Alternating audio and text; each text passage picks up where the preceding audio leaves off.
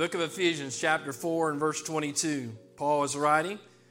He says that you put off concerning your former conduct the old man, which grows corrupt according to deceitful lust, and be renewed in the spirit of your mind, and that you put on the new man, which was created according to God in true righteousness and holiness. And this evening, for a little while, I simply want to continue in the theme of the last few weeks and speak about an essential ingredient in the making of a disciple. An essential ingredient. God bless you. You may be seated. Thank you for standing in worship, for the reading of the Word. Thank you for joining us online. So over the last 3 weeks, Pastor Johns has taught in a series called The Making of a Disciple. And we absolutely believe in the power of a moment. The life-changing power of a prayer of repentance. That moment of being baptized in the name of the Lord Jesus Christ for the remission of sins. And that moment when you receive the gift of the Holy Spirit for the very first time with the evidence of speaking in a language you have never learned. That is the power of a moment. But ultimately, Jesus made clear that we must walk with Him day by day. In Luke 9 and 23, Jesus said to the crowd, if any of you wants to be my follower, you must give up your own way, take up your cross daily, and follow me. Consequently, becoming a disciple is a lifelong process of spiritual development leading towards Christ likeness. That is the goal of a disciple, Christ likeness. Paul described it this way to the Ephesians in chapter 4, verse 13. Till we all come to the unity of the faith and of the knowledge of the Son of God, to a perfect man, to the measure of the stature of the fullness of Christ. Now I realize that the mere mention of the word process makes some of you break out in cold sweat. I.e. my wife. And some of you. The idea that there is a process over a spectrum of time is just like frustrating to you. And in fact, all of us are influenced by the snap, pop, crackle desire of our culture for instant gratification. Even if you are the most patient, laid back among us, even you are influenced by a desire for the immediate here and now. But as Brother John's articulated in his devotion on Monday, spiritual maturity takes time and it requires effort. In other words, the development of a Christ-like character and behavior, it is a lifelong process of time and effort. And if you've lived for God for more than 10 minutes, you can say amen. So what does this process look like of becoming Christ-like? How does this process practically play out in our lives? Thankfully, the New Testament abounds with passages that speak to and unfold and describe the process of discipleship as illustrated in Paul's writing to the Romans and what is often a well-known passage, Romans 12 and 1. I beseech you, therefore, brethren, by the mercies of God, that you present your bodies a living sacrifice, holy, acceptable to God, which is your reasonable service. And do not be conformed to the world, but be transformed by the renewing of your mind, that you may prove what is that good and acceptable and perfect will of God. But for me personally, I think that Paul's instructions to the Ephesian Corinthians maybe best captures the process of becoming Christ-like, the process of being made a disciple. And we read it in our text this evening, chapter 4 and verse 22 of Ephesians. That you put off concerning your former conduct the old man, which grows corrupt according to the deceitful lust, and be renewed in the spirit of your mind, and that you put on the new man, which was created according to God in true righteousness and holiness. So spiritual maturity, as measured by Christ's likeness, is this process of putting off the old, being renewed in the Spirit, and putting on the new. That best sums up what it is to become Christ-like and to please God and to become a spiritually mature believer. It is that lifelong dedication to day by day, I am putting off, I am being renewed in the Spirit, and I am putting on. I am seeking and striving to be a disciple of the Lord Jesus Christ. So what does it really mean to put off? What does that mean? To put off this old carnal nature. Time does not allow me to fully address the biblical answer to that question, or you would leave and I would be alone. And then I would just pass out from exhaustion. The Bible is that full of answering that question. But let's look at some of the practical teaching that Paul provides to these Ephesian Corinthians. And as I go through these passages, I would encourage you to have your Bible open or your app open. Maybe you want to write them down to read later. Ephesians 4:25, Paul is talking about putting off. He is unfolding this process that we put off the old man, that we are renewed in our mind by the power of the Holy Spirit, and that we put on the new man. So in 4:25, Paul says, stop telling lies. Clear enough? In 26, he says, don't sin by letting anger control you. Don't let the sun go down while you are still angry, for anger gives a foothold to the devil. In other words, don't live with unresolved anger. In verse 28, he says, if you're a thief, quit stealing. That's a good rule of thumb of putting off, right? So putting off is stop telling lies, quit living with unresolved anger, quit stealing. Verse 29, do not use foul or abusive language. This is part of putting off the old. Verse 31, get rid of all bitterness, rage, anger, harsh words, and slander, as well as all types of evil behavior. Put it off. Ephesians chapter 5 and verse 3, let there be no sexual immorality, impurity, or greed among you.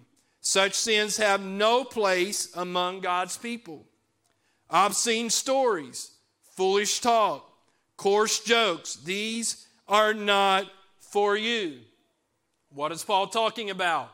He's talking about becoming a disciple, the process of becoming Christ-like. It involves putting off. What does that mean? Paul's explaining what it means to put off the old carnal nature. And in our world, you got to put off some of that, right?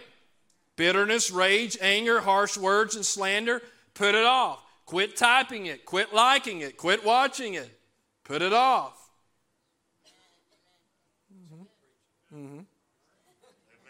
No, I won't go down that rabbit trail, but we'll stop right there. Paul provides a succinct list of this carnal works of the flesh that we are to put off, and he kind of presses it all together in a really nice bullet point list to the Galatians, and we find that in Galatians 5 and 19. These are the things we're putting off. Now the works of the flesh are evident, which are adultery, fornication, uncleanliness, lewdness or lustful pleasure, idolatry, sorcery, hatred or hostility, contentions or quarreling, jealousies, outbursts of wrath, selfish ambitions, dissensions, heresies or divisions, envy, murders, drunkenness, revelries or wild parties, and the like. If it smells like it, looks like it, is kindred to it, whether it's explicit in the Word of God, Paul says, and the like. Right? Of which I tell you beforehand, just as I told you in time past, that those who practice such things will not inherit the kingdom of God. That's a motivation for putting off. Can you say that to your neighbor? We're putting off. Thank you for half of you. Then Paul leaves no room for negotiation. This is what he says in Galatians 5:24. And those who are Christ have crucified the flesh with its passions and desires. So Paul is clear that if you are Christ, then putting off will mark your life. It's a process. It's a lifelong process, but it is a process we must be committed to. Putting off the old carnal nature. If I'm going to please God, if I'm going to become Christ-like, if I'm going to inherit that eternal place that God has prepared for us, then I have to put off the actions and the attitudes and the appearances of this old carnal nature. It is a part of the process. But it is not the end of the story. We do not just put off so we can be different. It's not about just being different. There's all kind of philosophies and beliefs that are just different. You see them all over our city. The whole purpose of putting off our old carnal nature is for the express purpose that we now put on the new nature through Jesus Christ. Amen? So if you're frustrated that you're having to put off, you need to remind yourself of the purpose of putting off is not just to make your life miserable, which it is rescuing you from misery. It is for the sole purpose so that you can now put on the Lord Jesus Christ, right? That begins at baptism, repentance, baptism, being filled with His Spirit. So what does it mean to put on a new nature in Christ Jesus? Again, the Bible is filled with passages that speak to this, but let's, for this evening, look again at Ephesians. Paul's now talking about in this same letter to the Ephesian Corinthians, he's working through what it means to become a Christ follower. Putting off, being renewed in the Spirit, and putting on. We've talked about putting off. Now Paul's going to talk about what it means to put on. In chapter 4, verse 1, Paul says, "Therefore I, a prisoner for serving the Lord, beg you to lead a life worthy of your calling, for you have been called by God. Always be humble and gentle. Be patient with each other, making allowance for each other's faults because of your love, forbearing one another." Verse 3, "Make every effort to keep yourselves united in the Spirit, binding yourselves together with peace." What does it look like when we start putting on Christ? Well, we're going to be marked by humility. We're going to be marked by gentleness. We're going to be marked by patience. We're going to be marked by making allowance for others' faults and struggles out of love. We're going to be marked by unity. Amen? Now, I'm just going to stop here and say this, not in my notes. Thank God that we do not have to be perfect. None of us are perfect. We are striving for perfection. Because when I read those verses, and I've read these verses quite a bit this week, when I read that verse right now, I start feeling really, really small. And I start thinking about, man, humble and forbearance, right? But we're striving for perfection.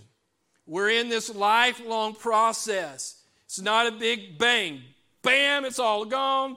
Boom, it's all here. Woo, let's go to heaven. No, I'm always daily putting off. And now I'm always now putting on, working it out. Ephesians 4:25, Paul says, "Let us tell our neighbors the truth." because we're part of one body. So let's tell each other the truth. And then he talks about the opposite of, not sinning by letting anger control you. As Paul says, not only don't be angry, but resolve it. When you get angry, deal with it, resolve it. And then he puts a time frame on it to help us understand the motivation. Verse 28, Paul says, instead of stealing, use your hands for good, hard work. And then give generously to others in need. When you put off the old and you start putting on the new, you start taking responsibility for yourself. You start realizing that I am a child of God. I am called with purpose. I have a mission in life, and that mission is not to sit and waste away and ask someone else to take care of my business. Amen. The Word of God has a little bit to say to culture these days. Paul says when you put on Christ, you're going to put your hands to a good work as unto the Lord, and as God blesses you, you don't hoard it. You are generous to others who are genuinely in need. Chapter 4, verse 32. Paul says, be kind to each other, tender-hearted, forgiving one another, just as God through Christ has forgiven you. That's putting on. When I'm putting on the nature of the Lord Jesus Christ, my life's going to be marked by kindness. My life's going to be marked by being tender-hearted. And my life's going to be marked is that when you do me wrong, I will forgive you as Christ has forgiven me. In Ephesians 5:1, Paul says, imitate God in everything you do because you are His dear children. Live a life filled with love, following the example of Christ. He loved us and offered Himself as a sacrifice for us, a pleasing aroma to God. So when I'm putting on love. I'm putting on Christ-like love. I'm putting on the love of 1 Corinthians 13, right? And then here, Paul continues in Ephesians 5:21. What does it mean to put on? Paul says, submit to one another out of reverence for Christ. Mutual submission. Paul then explains what does that mean. He talks about mutual submission and service in marriages. He talks about parental and child relationships. The children should be obedient to the parents. The parents should not be antagonizing the children. He talks about the mutual submission of the employed to the employer and the employer serving the employee. That should mark the life of someone who is putting on the Lord Jesus Christ. Amen. And then Paul again more concisely lists all of this in his letter to the Galatians when he provides that overarching governing attribute of what it means to put on the Lord Jesus Christ. Galatians 5:22, Paul said, the fruit of the Spirit is love, joy, peace, long-suffering, kindness, goodness, faithfulness, gentleness, self-control. Against such there is no law. I'm putting off, but I am putting off for the express purpose that I want to put on the Lord Jesus Christ. What does that look like? It looks like love, joy, peace, long-suffering, kindness, goodness, faithfulness, gentleness, self-control. That's what it looks like. So if I'm going to please God, if I'm going to become Christ-like, if I'm going to inherit the eternal place that He's prepared for us, it's not just about what I put off. It is about what I put on. I must put on the attitudes and the actions and the appearance of the new nature that I have through the Lord Jesus Christ. Amen. And yet,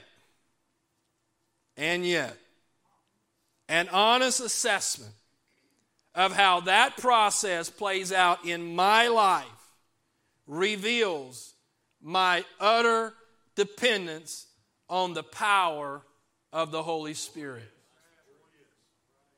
Now, I know all of you have it figured out. You're bored, ready to go home because this is like what you did in first grade and you're a graduate student at MIT now spiritually, right? I understand that. But for me, when I look in the mirror, when I'm left up to my own abilities and power, I end up justifying the works of the flesh, and I end up resisting the works of the Spirit. with all the best intentions in the world, and Paul talks about this in his letter to the Romans. I can wake up and I'm going to turn the world upside down for the Lord Jesus Christ, and I can't even make it through 3 red lights. Amen? No, I know you guys, you just, victory in Jesus all day. Amen? And so being renewed in the Spirit, being renewed in the inner person, being renewed in the mind, as Paul says, is the essential ingredient in this process of spiritual maturity. Don't forget it. I come this evening to remind us of this essential ingredient that when we're struggling putting off or we're struggling putting on, it may be that we are neglecting what is central to the process, and that is being renewed in the Spirit. It is walking in the Spirit, because without the power of the Spirit, I am not good at putting off, and I certainly cannot put on the Lord Jesus Christ. This past Sunday, Holly and I and Olivia actually were sitting on our back porch. It was a great, beautiful day, was it not? Our backyard is relatively private, long, shotgun. And then suddenly that quietness is interrupted rudely by a neighbor who started hollering through the evergreens that are between my yard and her yard for me to keep my dog off her property. That happened this Sunday. That he was supposed to be leashed at all times. She's going to call animal control.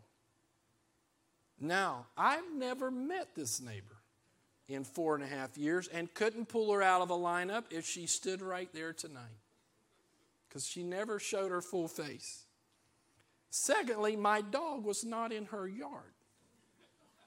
He was in my yard. And even when she opened her big fat mouth, my dog stopped long before the property line while she screamed at him.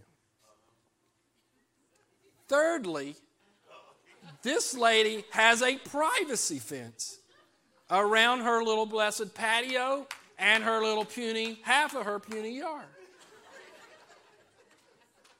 I can tell you in that moment on this Sunday, I was not in the Spirit.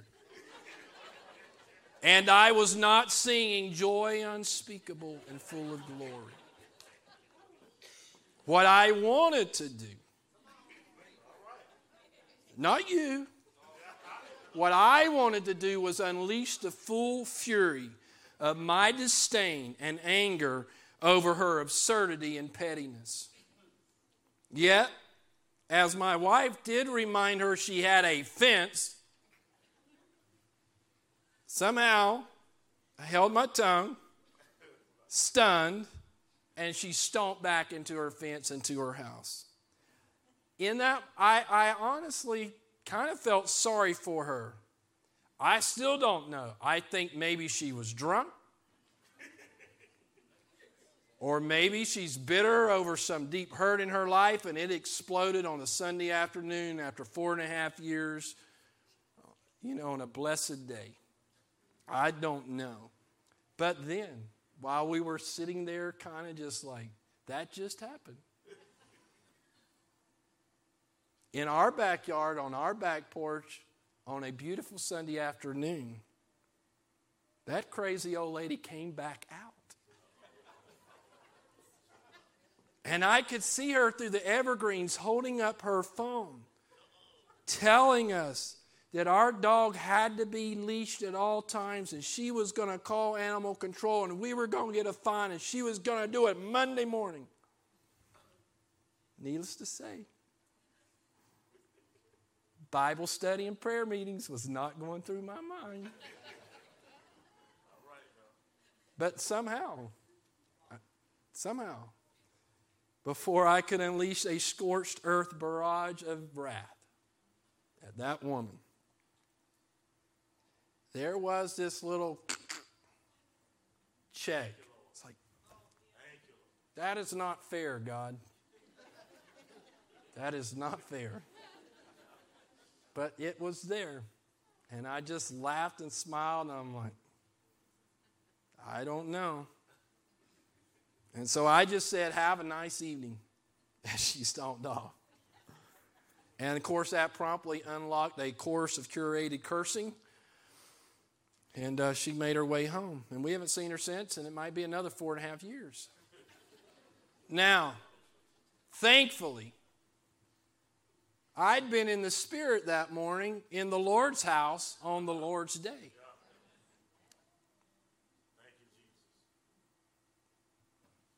Because I know me. I know how often I've pounded the steering wheel, slapped the table. I know my temper. And I know that on my best day, when I am bursting with good intentions to be Christ-like, I know that I fail and will always fail miserably without the enabling of the Holy Spirit working in me and through me. Amen? That's why Paul doesn't just pound his fist on the pulpit and tell you what you should not do and what you should put off. He doesn't just pound his fist on the pulpit and tell you what you should do and what you should put on. But he also takes time to masterfully weave in and out of his teaching our utter dependence on the power of the Spirit. That you and I need the Spirit. That the essential ingredient in becoming a spiritually mature believer is I have to be renewed in the Spirit. Because crazy drivers and crazy neighbors and crazy kids and crazy spouses and crazy jobs and crazy culture can drive you nuts and cause you to want to explode in all of your old carnal nature. And there is only one thing that's going to keep you Christ-like, and that is the power of the Holy Spirit that is in you and working through you. We put off, but don't forget, you won't ever put off, and you'll never put on until you learn that every day I must be renewed by the power of the Holy Spirit. This is what Paul told the Ephesians. I pray that from his glorious, unlimited resources, he will empower you with inner strength through his Spirit. In 5:18, Paul says, don't be drunk with wine. That'll ruin your life. Amen. But Paul says, be filled with the Holy Spirit. Again, Paul is more precise to the Galatians. He says, walk in the Spirit in Galatians 5:16. And you shall not fulfill the lust of the flesh. For the flesh lusts against the Spirit, and the Spirit against the flesh. So these are contrary to one another, so that you do not do the things that you wish. 5:25, Paul says, if we live in the Spirit, let us also walk in the Spirit. To the Roman Christians, Paul is equally clear. When Romans 8:6, he said, to be carnally minded is death, but to be spiritually minded is life and peace. But you are not in the flesh, but in the Spirit, if indeed the Spirit of God dwells in you. Now, if anyone does not have the Spirit of Christ, he is none of his. And if Christ is in you, the body is dead to sin because of sin, but the Spirit is life because of righteousness. In verse 12, he said, therefore, brethren, we are debtors, not to the flesh, to live according to the flesh. For if you live according to the flesh, you will die. But if by the Spirit you put to death the deeds of the body, you will live. The essential ingredient is that if I want to please God, if I want to be conformed into His image, I do. And if I want to put off the works of the flesh, if I want to put on the works of the Spirit, then the essential ingredient and the only way it is possible is I must walk in the Spirit. I must be renewed in my mind, in my inner being, by the power of the Spirit. Amen. Amen. If you're able, please stand. Ladies and gentlemen, here and online, it is impossible to accidentally become Christ-like. You will not accidentally stumble into heaven. You will not haphazardly, accidentally, it's just a great coincidence, I am Christ-like. It will not happen. Spiritual maturity doesn't happen in a moment. It doesn't happen in a day. It is a lifelong process of spiritual development leading towards Christ-likeness. What is it? Every single day I am putting off. I am being renewed by the power of the Spirit, and I am putting on. I am putting off. I am being renewed by the power of the Spirit, and I am putting on the Lord Jesus Christ, and that can never change until I step from time into eternity and cast my crown at His feet. Step by step and day by day, over and over and over and over. So whether you've just been born again of water and Spirit and you know nothing and look like not much has changed, what matters is today where you're at, that your face is towards Jesus Christ and your back is towards sin, and you're putting off the things of old and you're putting on the things of new, and you're being renewed by the power of the Spirit. And when you're doing that, wherever you are in the spectrum of maturity, you are pleasing to God. Amen? Amen.